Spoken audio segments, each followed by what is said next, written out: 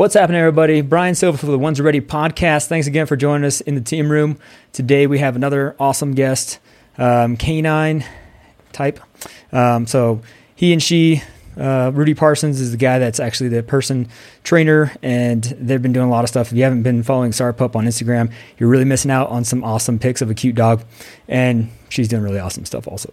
So make sure you're checking them out. But we're going to talk to them today about the only rescue pup that's involved with Pararescue right now, and kind of how that came about and what they've been doing as far as implementing canine tactics into the rescue world. So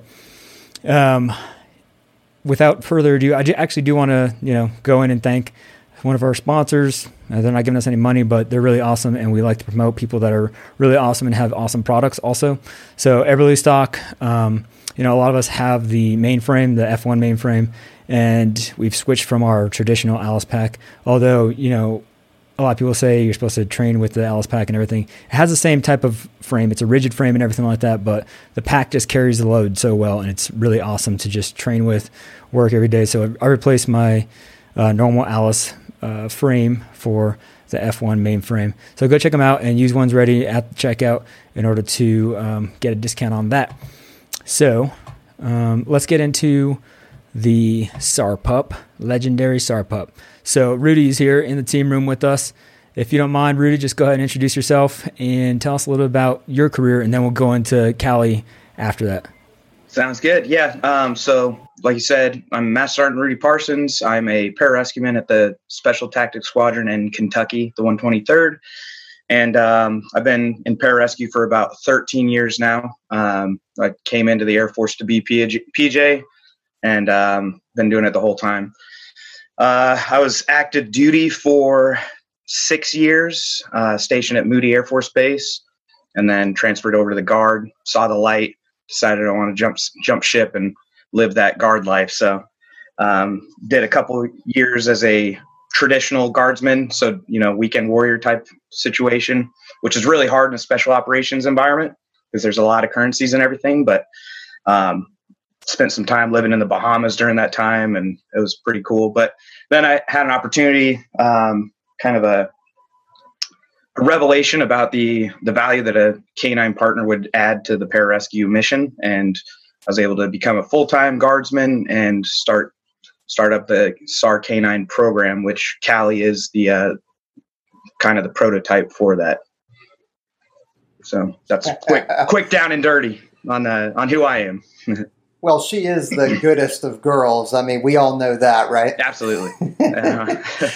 So since, she's so popular, do you mind telling us a little bit about her? Like, what's her background? And then how did you come about, obtaining her, becoming a dog handler? Yeah. So Callie's background is, she's 3.5 years old. She's a female Dutch Shepherd, which I didn't really even know what a Dutch Shepherd was until I found Callie. But, the Belgian Malinois are becoming very popular these days, especially after John Wick 3, Halle Berry running around with their dogs and all that stuff. Everybody wants one now, but which is really sad, because they are difficult. Like, they require a lot of attention. Oh yeah, there's a lot of rescues going up now, similar to pit bull rescues for Belgian Malinois, because people get them and think, oh, this is a good apartment dog, but it is not. I spend 24/7 with Callie. That's the only reason she hasn't ripped my house apart. So, so she's 3.5 years old. I got her from a spot called Penn Vet Working Dog Center. So University of Pennsylvania in Philadelphia, they have one of the top veterinarian schools in the nation, in the world probably. And then a little branch of their school is the Working Dog Center.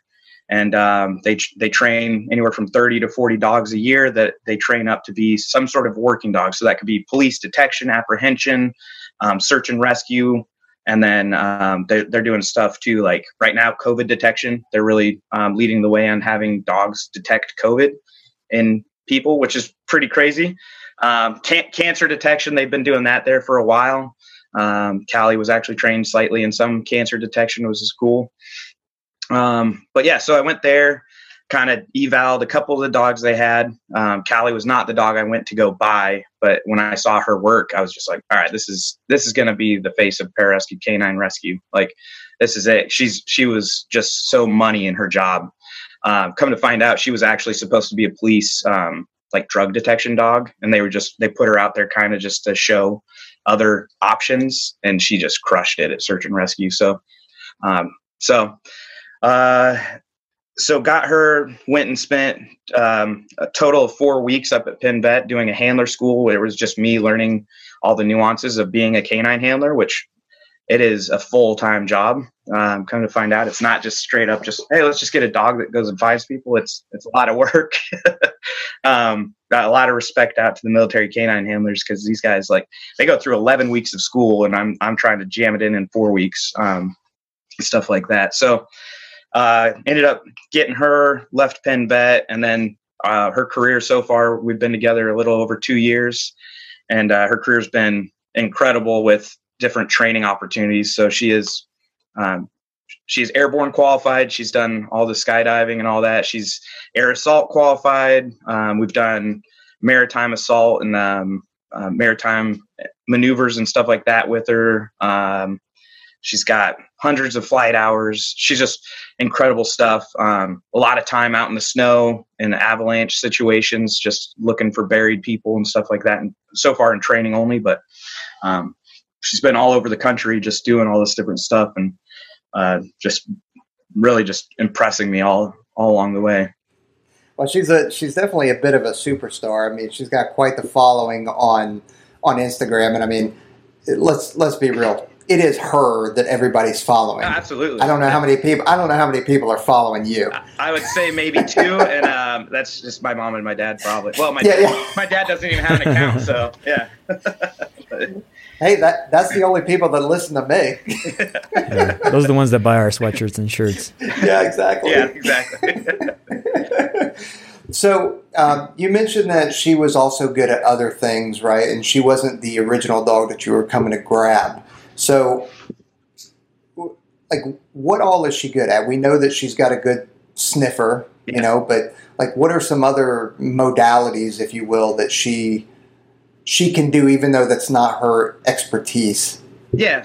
So one of the things that I think whenever I show up and work with other agencies, one of the things she really surprises people, not surprises, but impresses them with, is her agility. So she can move through adverse terrain, walk across I-beams, like all this crazy stuff, and like just doesn't really affect her. We've trained through, she had some issues. Any canine handlers would know, like, a lot of dogs have issues going into voids. So that was one of her issues when we first got her, but now she's like jumping down into stuff and searching through tunnels and that type of stuff. So her agility, she's super fast, just exceptionally fast. And then Penn Vet Working Dog Center actually does like, it's called Fit to Work is what they call it, but it's canine workout programs. So dogs doing squats with weight vests and like stuff like that. And so she's a strong dog. So there's that's kind of her stuff there. Other than that, like, her sniffer, like you said, and searching out living people is her forte. But she, I think that's kind of her work, the things she's good at work wise. So you guys, whenever you go to the gym, do you load her up with her weight vest and like have her do like any kind of routine, or does she know her own workout for the morning, like ever, or do you have to?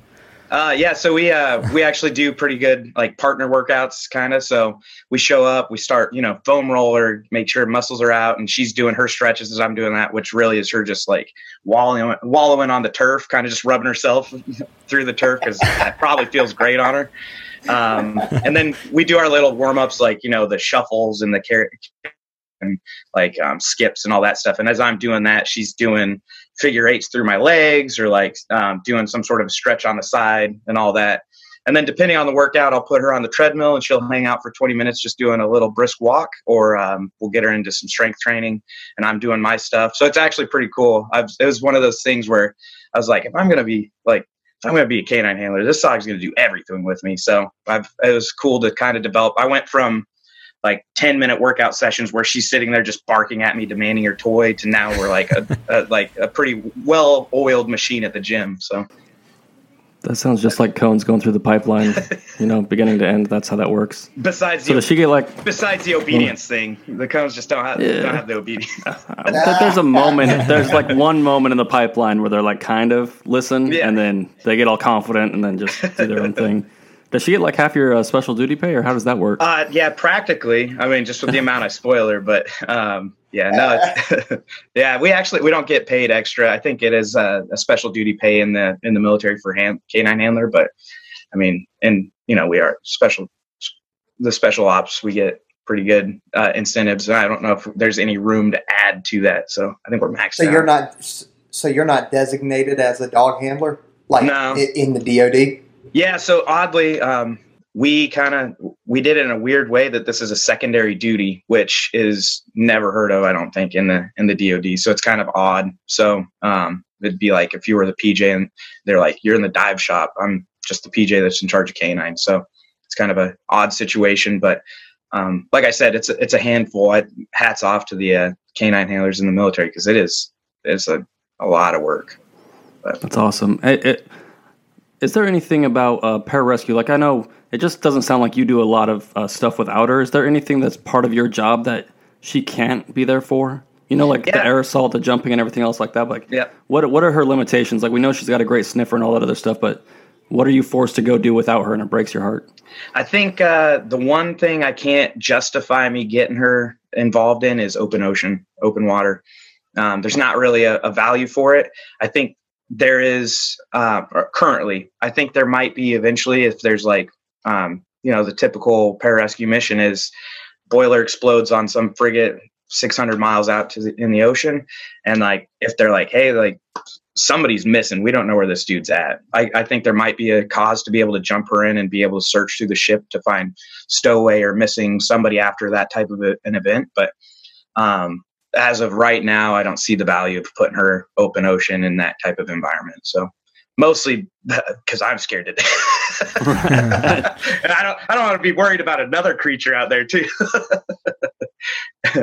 That's so true. If you've never floated in the middle of the ocean with no boats or safety boats or anything like that hanging around, really gives you perspective. Like yeah, 100%. You're no longer on the top of the food chain. At all. Yeah. I can imagine losing a dog. Like, she can't even wave her arms or pull her, flotation devices or anything like that. You're just like, oh my gosh, where'd you go? Yeah, all she'd be doing is just splashing the water, calling the sharks at us. Keep that away from me. But other than that, it's usually like a 7 days a week, 24 hours a day. You and Callie hanging out together, and you taking pictures for Instagram, because, like you said. No one even calls you anymore. They're just like, put the dog on. Like, let's see what happens. That's right. Yeah, I go into work and like everybody's like, Callie, and they're like, oh, hey, Rudy.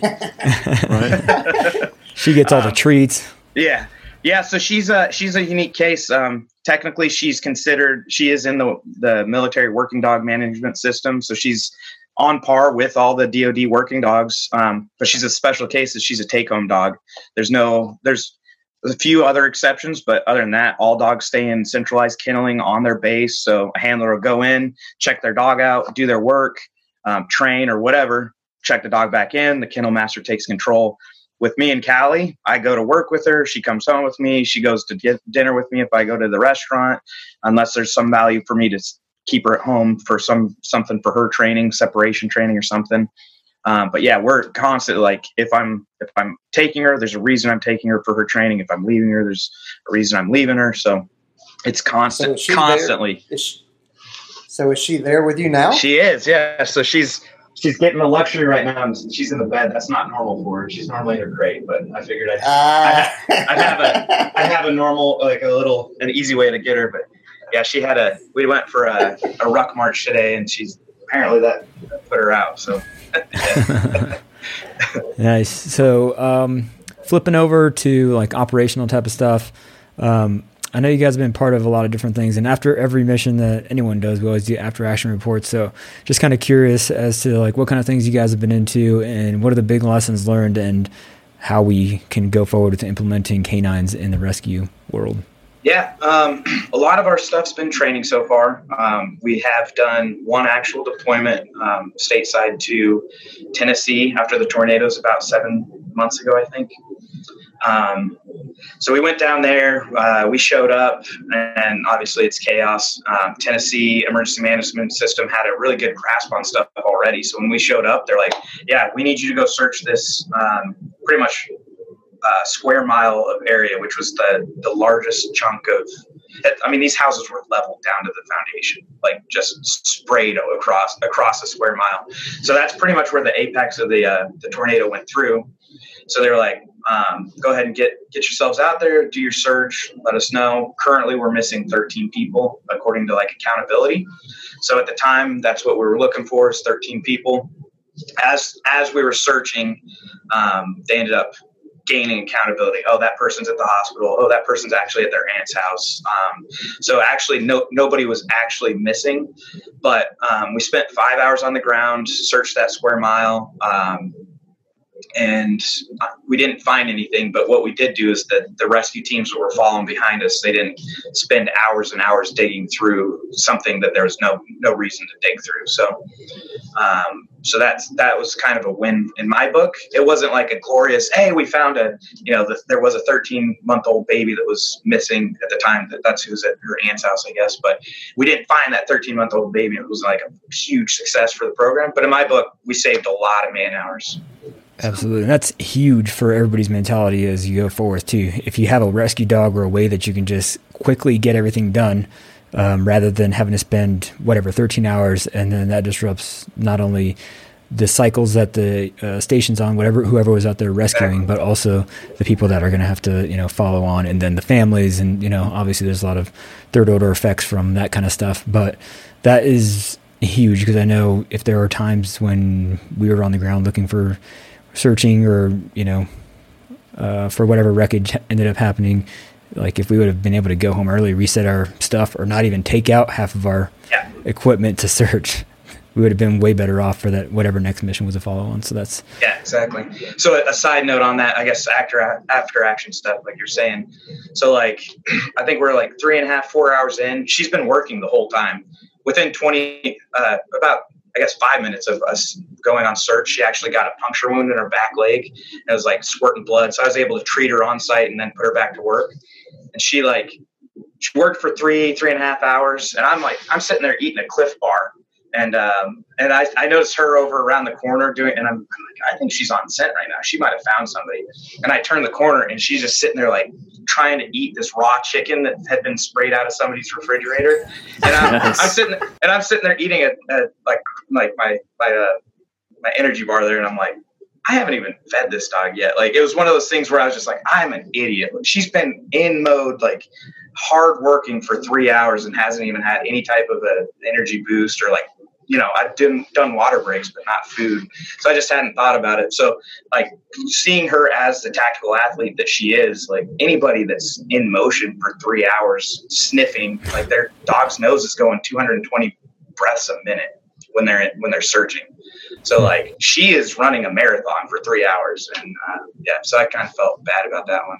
Figured out an appropriate, I'm going to do 50-minute search, 10-minute break. Like you actually have to hold to some sort of a thing, like keep your troop ready to go. So, yeah. I mean, those SAR pups are invaluable. Mm-hmm. And you mentioned you had her on task for 3 hours, but like how much time do they save, or how much, like what is that pacing mechanism? Like how much time do they in fact save?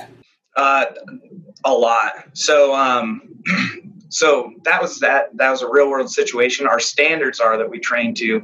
So what's cool about Callie is we've actually got her trained in a lot of environments. So a lot of dogs will be like, oh, this is a disaster rescue dog. This is a wilderness rescue. This is an avalanche rescue. What's cool about Callie is she does it all. And so it's been really cool to see that. But so for example, let's say there was an earthquake and some buildings collapsed. What Callie is certified, like in the test, what she was able to do was search in less than 20 minutes. She was able to find 6 people in a square block. So 6 people in 20 minutes. In the wilderness, 80 acres in less than 2 hours to find potentially two missing people. So if you think about 80 acres, that's like 60 football fields. And so cover that in 2 hours. and be able to find two people that could be hidden anywhere in that area. And then Avalanche, it's a football-sized field on a slope, obviously an avalanche slope, and potentially find two people in there as well. So, and that's in 15 minutes, because after 15 minutes, you start losing life. So that's, I mean, to me, like, I don't know if I can say how much time, like, I mean, with our beacons and Avalanche, or us, like, using little sonar detectors through rubble, that's going to take days. So all that brings up just a question in my mind, because I know PJs are kind of known for having a lot of gear because you deploy all over the world and you have to kind of be suited for whatever mission is going to be coming up. So, we have fairly decent sized lockers. Does Callie have her own locker, and does she have like a bunch of outfits for wherever she goes around the world? I've never really thought about taking a dog in different places, only around my block. Nothing but Arc'teryx. It's all Arc'teryx stuff. Yeah. Barc'teryx. It's Barc'teryx, but I just came got up the with dad that. jokes. I just came up with that right now. I'm pretty proud of it. So, actually, you better trademark that. Yeah, I might need you guys' help on that. It's a little skeleton dog. Yeah. I think we're onto something, honestly. Yeah. So actually, within the last month, we just got new lockers at our squadron, and they actually did give her own locker. It's filled up almost as much as my locker is.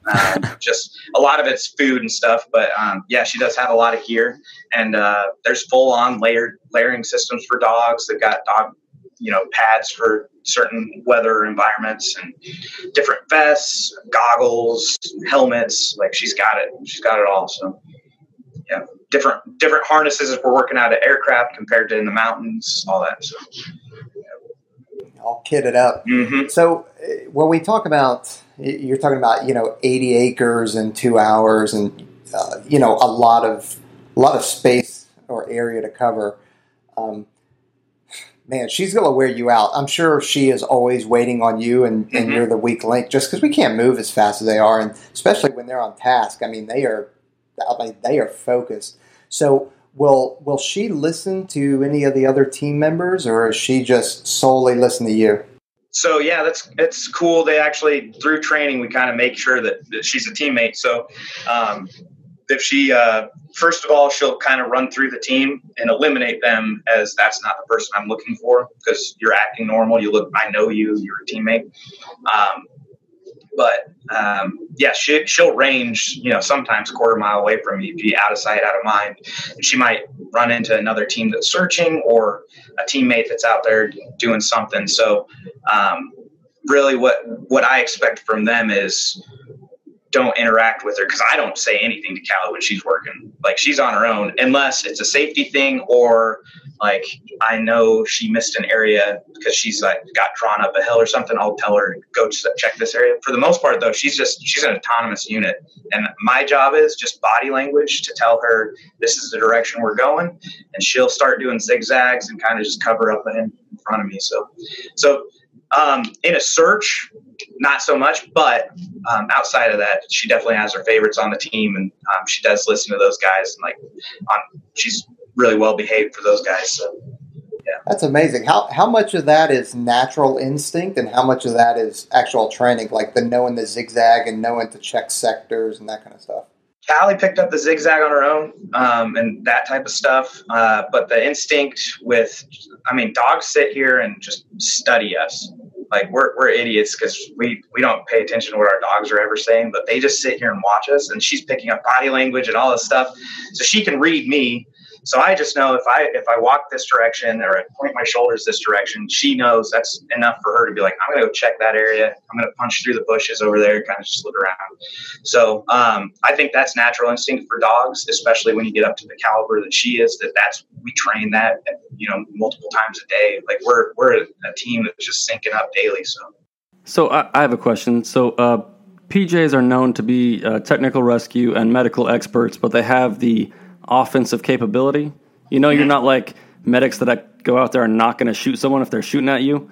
Does Callie have any offensive capabilities? So right now we're a prototype. I think my picture, and I think it is in the works, just because it makes sense. Right now, Callie is a search dog only. and she will look for living people that want to be found. We're not looking for bad guys or anything like that right now. There's definitely situations that I've been in, or some of my buddies, that I think a search dog that does, there's a difference from tracking and area scent.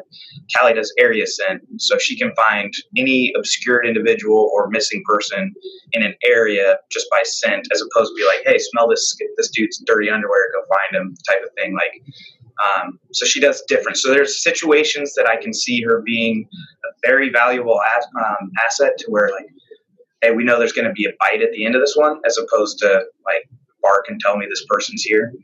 But currently Callie's only rescue, and currently domestic only. So pretty much we got to prove the concept is, hey, this actually saves pararescue time, and it saves life. It's an efficient manner to save life. Once we prove that concept, I think we will open the door to actually provide a true special tactics canine that can provide protection, point defense system, as well as like a search capability of like, hey, we know, we're missing, your ranger fell down the well, classic story, we're missing that guy. Where was that well at? Go, dog finds him. Or, hey, there's dude hiding in here somewhere. Oh, there's a false bookshelf.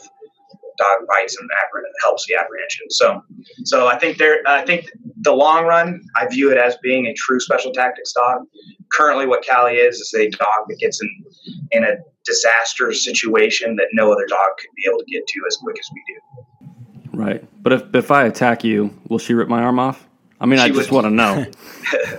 We could try it out, but no, we've done some I've definitely had a couple friends that have tried it, but she does not. She doesn't have that immediate like attack. A lot of times she'll actually bite me and try to get the frisbee out of my hand if I've got it. It's like it's like a moment of opportunity for her to get her reward. Dang, that's like a real relationship you got. Yeah. Yeah.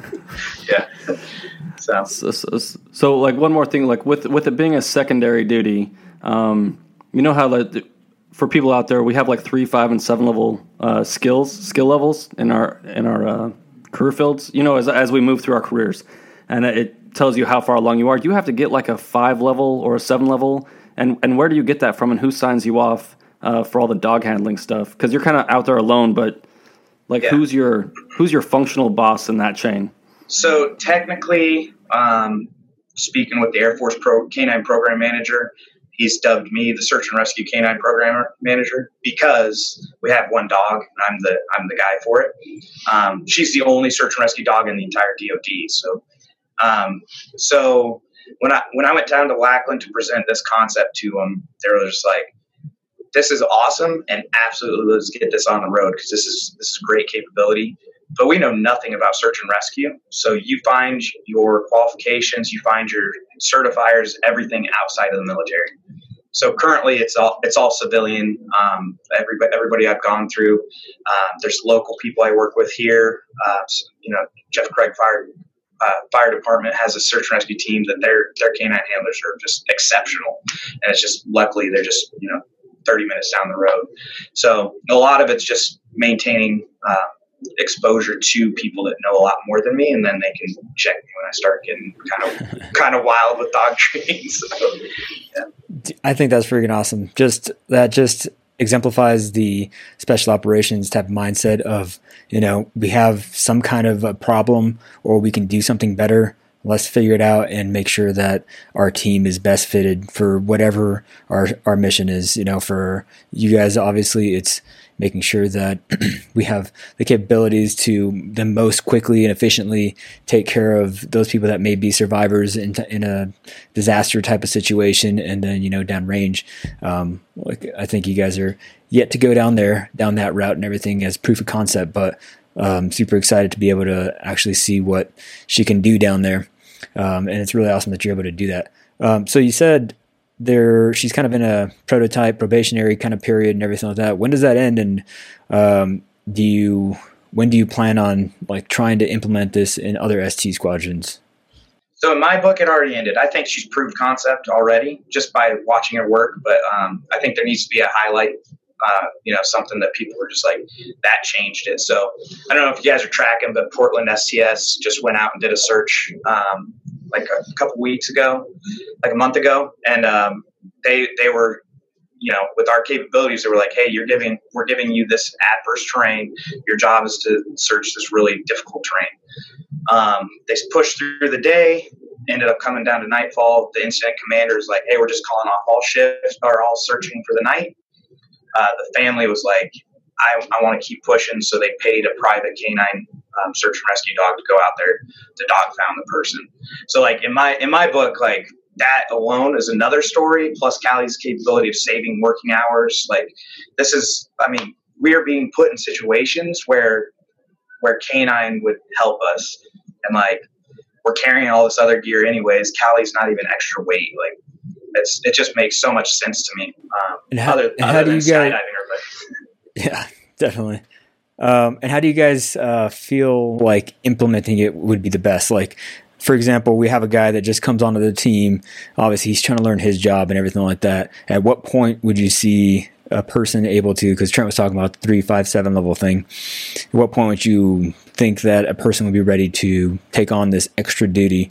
And then, at a certain point, they might have to forego some other duties that might have to come up, like, I don't know, being some of the team leader kind of job and all the planning and all that kind of stuff, because obviously Callie's super time intensive. So how do you see that kind of shaking out? Yeah, so I'm running through that right now, trying to figure out what the best way to do it would be. There's a lot of changes going on in this special warfare world right now for us. And I think if I were to hash it out, because there's different, so the Navy SEALs, if you're a SEAL, you can just pop up and be a canine for a couple deployments. So you'll get your dog. A lot of times it's towards the end of your time. That way, once the dog retires, you retire. You now have a team dog that you retire with. It's kind of a cool program that they've got going. The Marines, they actually take conventional Marine cops, so MPs, they try out and they get put on, the MARSOC teams. They get selected and put on as conventional cops that then roll with the MARSOC teams as their canine. So that's an option. Like, Security Forces Canine comes and just runs our dogs. The other option is like the Rangers. Pretty much if you deploy and you make a smile at the dog or like wave at the dog, the canine handler's like, that new Ranger looks like he's interested. He's the next canine, that type of thing, so it's kind of like each community has their own way of doing it. So with where we're at with special warfare development right now, like what I think would be ideal, I'd like to keep it as a team guy. I think it just makes sense. But once you get to your 5 level, you have an option of being like, hey, you can progress to 7 level pararescue, 7 level controller, SR, whatever your current is, or you have an option of let's branch you into canine, and then you can do canine for a couple years. It kind of messes up the 7, or that's your new path. I'm not sure, but that way you've got the foundations of soldiering. Shoot, move, communicate with the team. You've done deployments. You've got the background, and then at that point you can kind of like class into the canine world. Yeah, operate more autonomously without someone having to tell you exactly what to do, and at least do it safely, so they don't have to worry about you falling out of the helicopter and doing something dumb. Precisely. And then one more thing on as far as having Cal on the team. So I know you mentioned she's more part of the team right now. What are the other kind of second order effects that you've seen as far as having her on the team and the morale and taking her on trips and all that other kind of stuff? Boosting. I'm sure like just having her around. We always had kind of like a deployment type of animals. Yeah. I don't want to get too far into that, but I was going to say you're trying to be very vague on that. Yeah. Yeah. So yeah, it was pretty cool. A lot of her controllers, I felt some like frustration with, because when she showed up in the team room, she's barked, and like everybody has hearing problems already in her group. Like everybody's headaches constantly, all this stuff. So she just showed up in the team room and just barked because she was frustrated because new environment, new people, nobody's playing with her, all this stuff, sitting in her crate, all this stuff. So she was kind of a nuisance at first, but then we start doing TDYs with her, and we're out, roughing it, and like she'll go curl up in somebody's tent just to get warm while we're around the campfire, and the guy's like, "Why'd she pick me? She picked me," Yeah. So all of a sudden everybody's So I everyone's sleeping with treats. Yeah, exactly. So I think just naturally, like just her presence, she's a very non-affectionate dog. She's the first dog that I've had that does not like to be pet. She's just it's all just work for her. But if she does show affection, you just see that these grizzled warriors just all of a sudden are just like, oh, like this is so nice. Like for some reason, she just came and put her head into me and just wants me to scratch her behind her ears. So yeah, we've got dudes now. Hunting season and all that. We've got dudes bringing in deer legs for her. Like guys are going out of their way to make sure they have sardines for lunch. Like they wouldn't have eaten sardines in their lunch, but all of a sudden they have sardines. They're like sneaking or some of those. So like.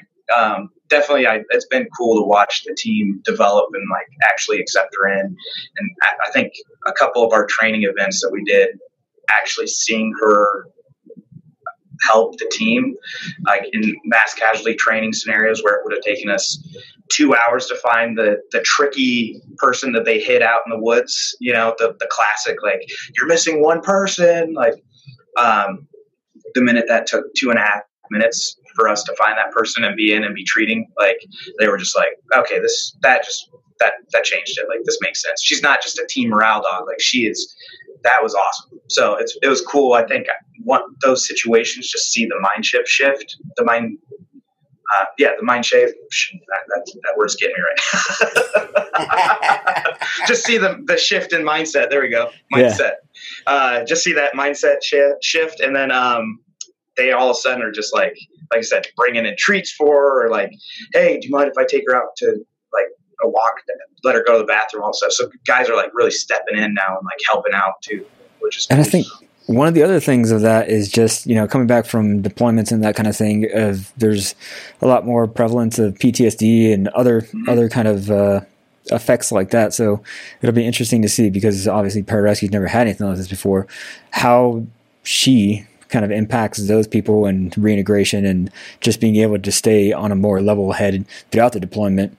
Versus, there's always those times during deployment when everyone just hates each other and you're like tired of smelling each other's farts or whatever, and everyone gets at each other's throats. So I'm sure she quells some of that arguments and that kind of thing. Yeah, it definitely in team room I've noticed that. And then like I know like Alaska actually has a morale dog with their team, so hangs out at the team room all the time, and they can go and kind of hang out with her or him. The dog's name is Tom. And so that's a cool concept for sure, just because, mental health that's definitely like the effect that the animal has on it is just incredible. Because like you start taking care of that, then all of a sudden your problems are just like a little bit, like you're just like, I don't really remember that if I was angry right now. So, yeah. So.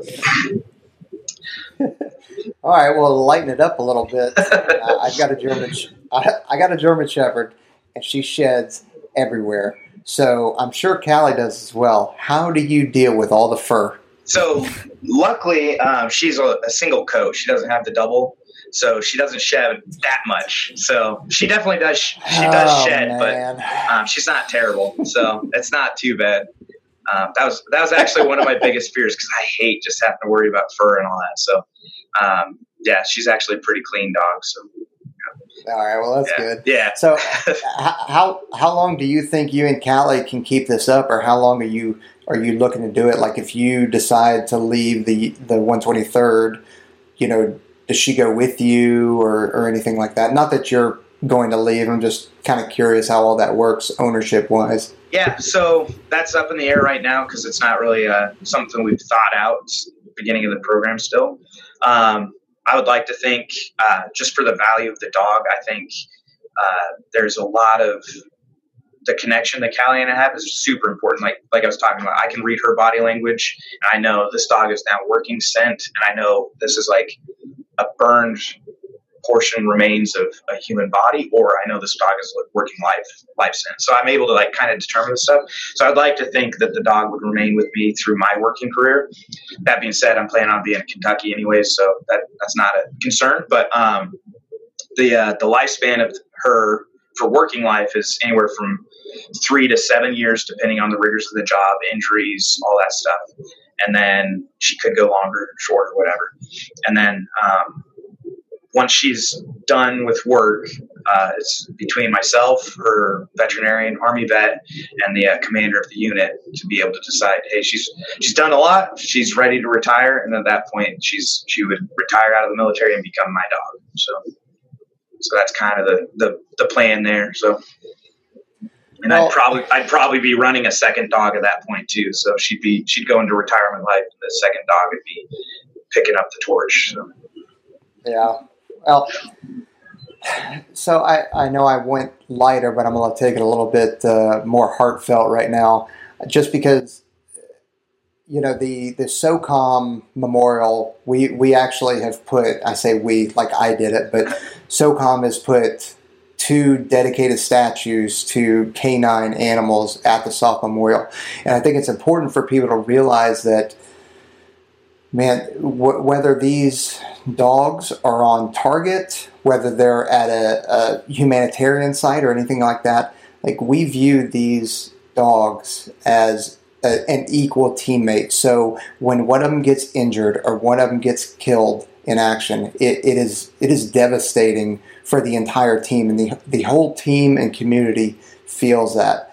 So I know that there's probably some discussions on whether working dogs is having the right one, whether they're, you know, bite dogs or smell dogs or SAR dogs, but I would tell the listeners out there, like, we care about these dogs as much as we do our teammates. So I think we care for them pretty well. Oh, yeah. And I think you're a testament for that. I mean, you know, if you follow your Instagram, and I know we've talked before, I think what you're doing with Callie is amazing, and I love it. It's fantastic. Yeah, thank you. Just to know, I was just telling a buddy of mine this today, but like, rappelling out of a helicopter, I've done it hundreds, maybe thousands of times now. You know, like, I've done it a bunch. So like, as soon as I added Callie attached to me, I started triple checking my safety checks. Like, it's no longer I might hurt myself. I'm now like, oh, I'm actually back into safety checks, like looking over every bit of it. So as opposed to just like we're doing it again, check your harness, whatever. I'm like actually routing everything again. So it was interesting for me to go back through all this stuff with Callie, and all of a sudden I'm like focused on all those little details that I'd been not ignoring, but hadn't really focused on for years. So well, you get into the, yeah, it is what it is. It'll be fine. Yeah, it'll be fine. We've got narcs on the ground. It'll be good. Yeah, who cares? I've accepted my own mortality. It's fine. Exactly. So who requires like more training, or who picks up their job faster between you and Callie? Callie's good at what she does. I can just say that, I think. And you're like okay. Yeah, I'm definitely the dumb end of the leash for sure. So when it comes down to it, I'm learning a lot from her, and she knows what her job is, and she knocks it out. And then I have to like peruse through all these books and be like, well, what's going on here? Like, how do I improve this? What's the wind going to do in this situation? All that stuff. She just works it. So, yeah. Dude, well, I love your story just because we get a lot of questions about what's the daily life like for an Air Force Special Warfare guy.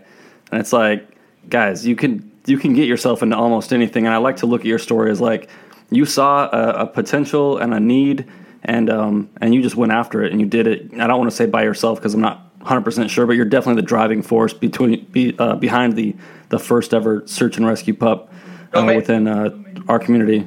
Don't make it sound too noble. I just got tired of carrying the jaws. I figured a little lighter. Hey, Callie, you got this. Quit There's got to be a better way. Callie. Yeah. Keep up. What's wrong with you? I just have one more question. Are there like personal life impacts? Like we talk about Callie a lot, but it's a 24/7 job. Do you even have a personal life? Yeah, so I've gotten normalized again. It took probably a year and a half to kind of like, because it seriously was, every decision I'm making was based on something that will affect her. She had separation anxiety real bad when I got her. So I had to actually like make decisions on, can I go out and have dinner with friends tonight, or because I'll come back and my door frame was ripped off one time, because she was just trying to escape to try to come and find me, or do I just stay in? And then so there was a solid 9 months where we were together 24/7, and it was just training her slowly of me going out the door, closing the door, locking it, okay, coming right back in, and then slowly moving my way away, and then took a while to break through that stuff. So definitely impacts in my personal life, but it's awesome because she's a working dog. So there's training to be found everywhere for us. So if I go home, I'm originally from Colorado. So if I go home, I go spend some time with the avalanche dudes out there, do some avalanche scenarios with them, which now Callie just came home with me, so I can go spend Christmas with her or with the family, so it's pretty cool because she's straight up just always with me. She's just my my partner in crime. It's been cool because everything's open to us, but yeah. Well, I'm going to a new unit, and I haven't really brought this up to them, but I 100% plan on bringing my dog into work, just for not only for me but for the rest of the guys, because she just loves being around people. Yeah, I think you can get a service vest off of Amazon for $35. No one can say anything. Nope. The new guys can clean up the fur. Yeah. All right. So this last part, I just want to go back to you because you are a Master Sergeant PJ, and although, Callie's been doing this for a while, you've been doing this also for a really long time. Like you said, thousands of rappels out of a helicopter and everything like that, and lots of experience prior to you doing this. And, the amount of dedication that it takes for you, like Trent was saying, to be able to take this dog in your house, make her your friend, and then have everything that goes forth after that, kind of depend on her, almost like, a cater spouse or, family member. What did you do as far as when you first came into NDOC? What were some of the hardest things? And then did you ever see yourself, becoming this kind of person where you have a canine and attached to the unit that's your training and you personally took responsibility for doing? And was there anything that in between kind of made the two match up?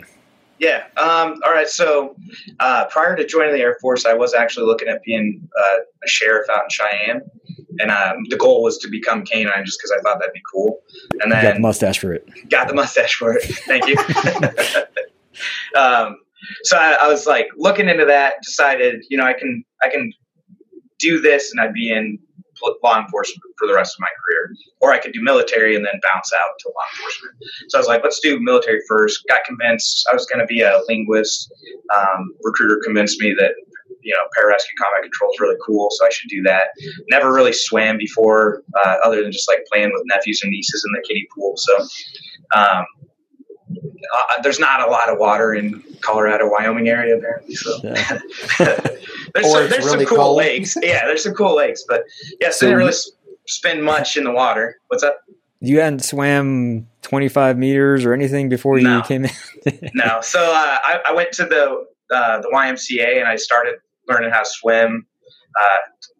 Trained for 2 months, and I was super pumped when I was able to pass the 500 meter freestyle in under, I think at the time it was a 12:30 was the speed to go, not fast. Yeah. So at NDOC, I actually I was there a total of 11 months because I was on 3 teams. Went to dive school. Dang. Yeah. Went to dive school, got sent back because I had excessive amount of shallow water blackouts. The policy's different now, but at the time it was kind of developing into what it is now, don't black out, otherwise you're gone kind of thing. But at the time it was just don't pop. And so I had an excessive amount that the Navy doctors were yeah, you're not going subsurface for us, bud. You've had, recorded 13 shallow water blackouts. Not good. Jeez. So yeah. So I'm super smart now. Obviously, no brain cell damage. So they sent me back to NDOC, and I then went through another NDOC team, so a 4th NDOC team as a grad student, just to prove that I could perform all the underwater tasks without blacking out. And at that point, I was a god in the water because I'd been there 11 months. So there was no more fear of blacking out, all that. So went through the pipeline and all that pretty much without any other issues. But never once was I thinking the canine was a possibility, though. Like, it's crazy because back in 2010, after the earthquake in Haiti, there was a team of PJs that spent 3 days in the rubble looking for missing school kids. FEMA canine showed up and in 20 minutes cleared the site, and they were like, yeah, there's nobody in here. You just wasted 3 days.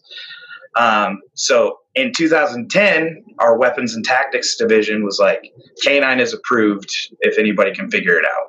And then now fast forward at the time, 8 years later, I kind of found a folder. One of our chiefs at Moody, he's now at the Pentagon, was Hillbilly Harden. But he'd already like put a bunch of work into figuring this out. He just didn't have the time, I guess, to really like make it in effect. So I found his folder and I was just like, what's this? Started looking, started talking to him about it. And he's like, go for it. So as soon as I started pushing that, the squadron got behind it, immediately was down in Lackland. And like I said, those guys were just like, this is incredible. Absolutely make it happen. So Lackland like gave us that approval and all that. So it was one of those things where I think I verbalized that I wanted a dog, but I'm single. I don't, as a PJ, I'm on the road 280 days a year, like I don't have the capability to take care of a dog. So I was like, man, I just really wish I had a dog that could go everywhere with me. And that's where Chief Harden was like, hey, why don't you look into this? And then within months of me verbalizing that, I was out buying Cali. So it was pretty crazy just how quickly it just ramped up. Yeah, that's super awesome. And the work that you're doing is like truly going to change the game for Special Tactics Squadrons as a whole, to be able to have a dog that's actually working with them and beside them on TDYs, and, being able to just leverage that ability to decrease their amount of time on scene like we've been talking about and everything is phenomenal. It's awesome. So last thing, is, as you know, our listeners are all those people that are trying to get into, Air Force Special Tactics, do the kind of stuff that you're doing. So what would be one of your biggest tips for those people that are trying to go into Air Force Special Tactics and do this kind of thing, or become a trainer or whatever? Because obviously you said 13 shallow water blackouts. That's a pretty outstanding number to go through.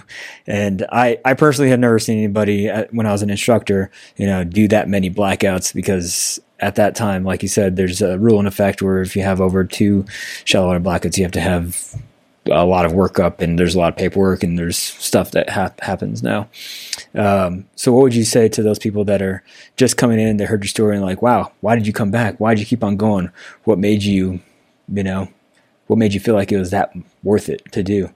Yeah. What would you tell them? So I think looking back now, it's definitely worth it. So if you're able to have that foresight to be able to just be like, this is the best decision I could ever make while you're like struggling to breathe underwater, or not, you can't breathe underwater, I guess. If you have the foresight to just know this is worth it, I think that is money, but nobody has that foresight because you are in the moment of emotion and pain. So to me, what got me through NDOC, with as many, so like I said, I was not good in the water at all because I didn't spend time, and like I spent a month training at the Y with some lifeguard teaching me the freestyle. So to me, what helped me, like I was getting physically ill thinking about the pool. Like we're going to the pool, we're doing WaterCon, and I would get physically ill, couldn't eat lunches. Like there's actually physiological changes occurring, but it was always straight up. And I'm pretty sure if guys are listening to your podcast, like I guarantee they're doing research elsewhere too. But the one that worked for me was mostly just like make it past that event. Like my thing was I was not going to quit out of emotion. Like I'm not going to quit because I'm afraid. I'm not going to quit because I'm hurting. Like I will quit at the end of the day when I'm thinking lucid, like when I'm thinking clearly. I'll wait till I'm making a decision consciously, because I will quit then. And that's what I was convincing myself as I was struggling. So I think just making it through each event and convincing yourself like it is going to suck. Like it's bad. Like I said, physically becoming ill, can't eat, like just, you know, it's coming. And that's the thing about it too. It's predictable, but it's so unpredictable. So it's a crazy environment. It's a hell on earth, but it's like, you know, you're going to get slapped in the face, but not how hard it's going to be or what they're going to be wearing on their hand. Exactly. Yeah. So, that would be my secret, I guess. That kind of did it for me. It was like, I just knew I wasn't going to quit out of emotion or in the moment. And then I'd give myself a time that I was going to quit. And then by the time that showed up, I was like, this isn't bad. All we're doing is a run now. Like, I can run. And then I'd make it past that. And then I'd be like, I'll quit tomorrow, because I know we've got to do swimming again tomorrow. So it's kind of just delay it, just put it off until it's convenient. And just never got around to it. Just never got around to it. Yeah. It's funny how that happens. Yeah. Yeah, that's a really awesome advice too, because, you know, the people that I've seen quit, a lot of times it's out of kind of, they're desperate and they are looking for that way out. They're just like clawing at whatever they can get, especially, you know, people that are doing 10-ups or whatever. Mm-hmm. They get that heat of the moment, split-second decision, and they're just like, I quit. And then that regret just sets in immediately after they're done doing that. And there's nothing they can do to take that back. So I think that's... something to be noted is that, like, if you make the decision before you're in that split moment decision, like, you already made the decision, you're not going to quit in those moments. So you don't have to make that decision. So I think that's kind of a thing too. Like, just don't, like, make it ahead of time. Like, I will not quit in the pool. It was the worst environment for me.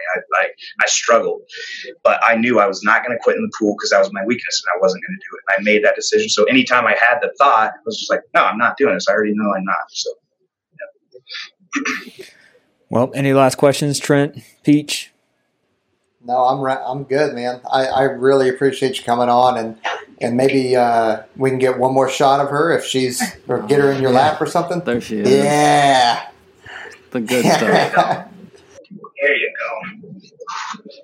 Oh, she's sleepy right now. Here, I say hi. I feel the same way after Ruck too. Yeah. Oh, she is out cold right now. She's like, I thought you were going to let me sleep on the bed. Girl. What's up with that? All right. Hey, Callie. Well, speak. Hey, speak. She is. Look at those eyes. Yeah, she's got those sleepy eyes. Yeah. All right. I'll put it in the mode so we can see you guys as I'm wrapping it up here. It was good to see Callie again. Like I said, we've talked a couple times before about this kind of stuff. And thank you so much for not only coming on, but doing what you're doing with Callie. Like I said, it's really revolutionizing the special tactics career field and enabling us to have an asset that we've never had before. You know, there's all these new technological gadgets that always come out and everything like that. But the kind of tools that Callie brings to the team far outweigh anything that can be produced on a screen or any of that kind of stuff, because it's not only the, you know, something that pops up on a screen, but it's her that is here for the team and another teammate that has skills that we obviously cannot replicate and keeps people motivated. Like you said, keeps you accountable when you're going out to the gym and she's working out with you. And obviously I'm sure she bothers you if she's getting all antsy and everything like that. So that accountability is right there. And then you just have your built-in, like you said, partner for the amount of time that she's able to, you know, execute her job and really just changing the way that we do things. So I just want to say thanks again for putting forth the effort on that. And I think that really, like I said before, exemplifies some of the things that we do in special operations. It's not just continuing to do the same thing over and over again and fulfill the status quo because that's what's expected of you, but going above and beyond and saying, okay, let me look at the situation. Let me look at this mission. What is the best way to actually execute the mission? And can we use different tools? What tools are other people using? Or can I just come up with to make sure that this thing happens? So, you know, good on you for just making sure that picking up those old notes from Hillbilly and then a couple months later, going up to Lackland, making it happen, picking up Callie. Yeah, I think that's one thing we excel as in a community is like, don't tell us how to solve the problem. Like if you have a problem that can't be solved, like that is what we excel in. That's SR, that's pararescue, that's combat control. Like give us the problem and we'll crack the nut. Like, so it's kind of cool. And this is a perfect example of it. Like there's obviously other people that are thinking it, and like it came through. So yeah, it just makes stuff happen. Well, we look forward to continuing to follow Callie and see those awesome dog pics over on Instagram. Make sure you guys are following Sarpup over there on Instagram. And then, as you're going forward, I know you guys are like, how can I be a canine handler? Focus on what you got to do first. That's the first thing. Getting into the pipeline. Maybe not as many blackouts as Rudy did, but try and get that training and get to the position where, like you said, around 5 level type time frame, which is 2-3 years into when you're becoming a PJ. You can start thinking about branching out and doing other things to affect the team and make things awesome like Rudy did. So again, appreciate you coming on, and for you guys out there, make sure you like, subscribe, and then if you don't mind, go over, head to Apple Podcasts, leave us a 5-star review if you're enjoying the show. And as always, you guys can always hit us up over at the Instagram, One's Ready, or info@One's Ready. Send us some emails and we will get back to you as soon as possible. Make sure you guys have all the answers out there. And this is all for you guys. So if you guys have anything for us, or you want to see anybody else come on the show, make sure that you just hit us up and let us know. All right, cool. You guys go out there and earn your breath. Later.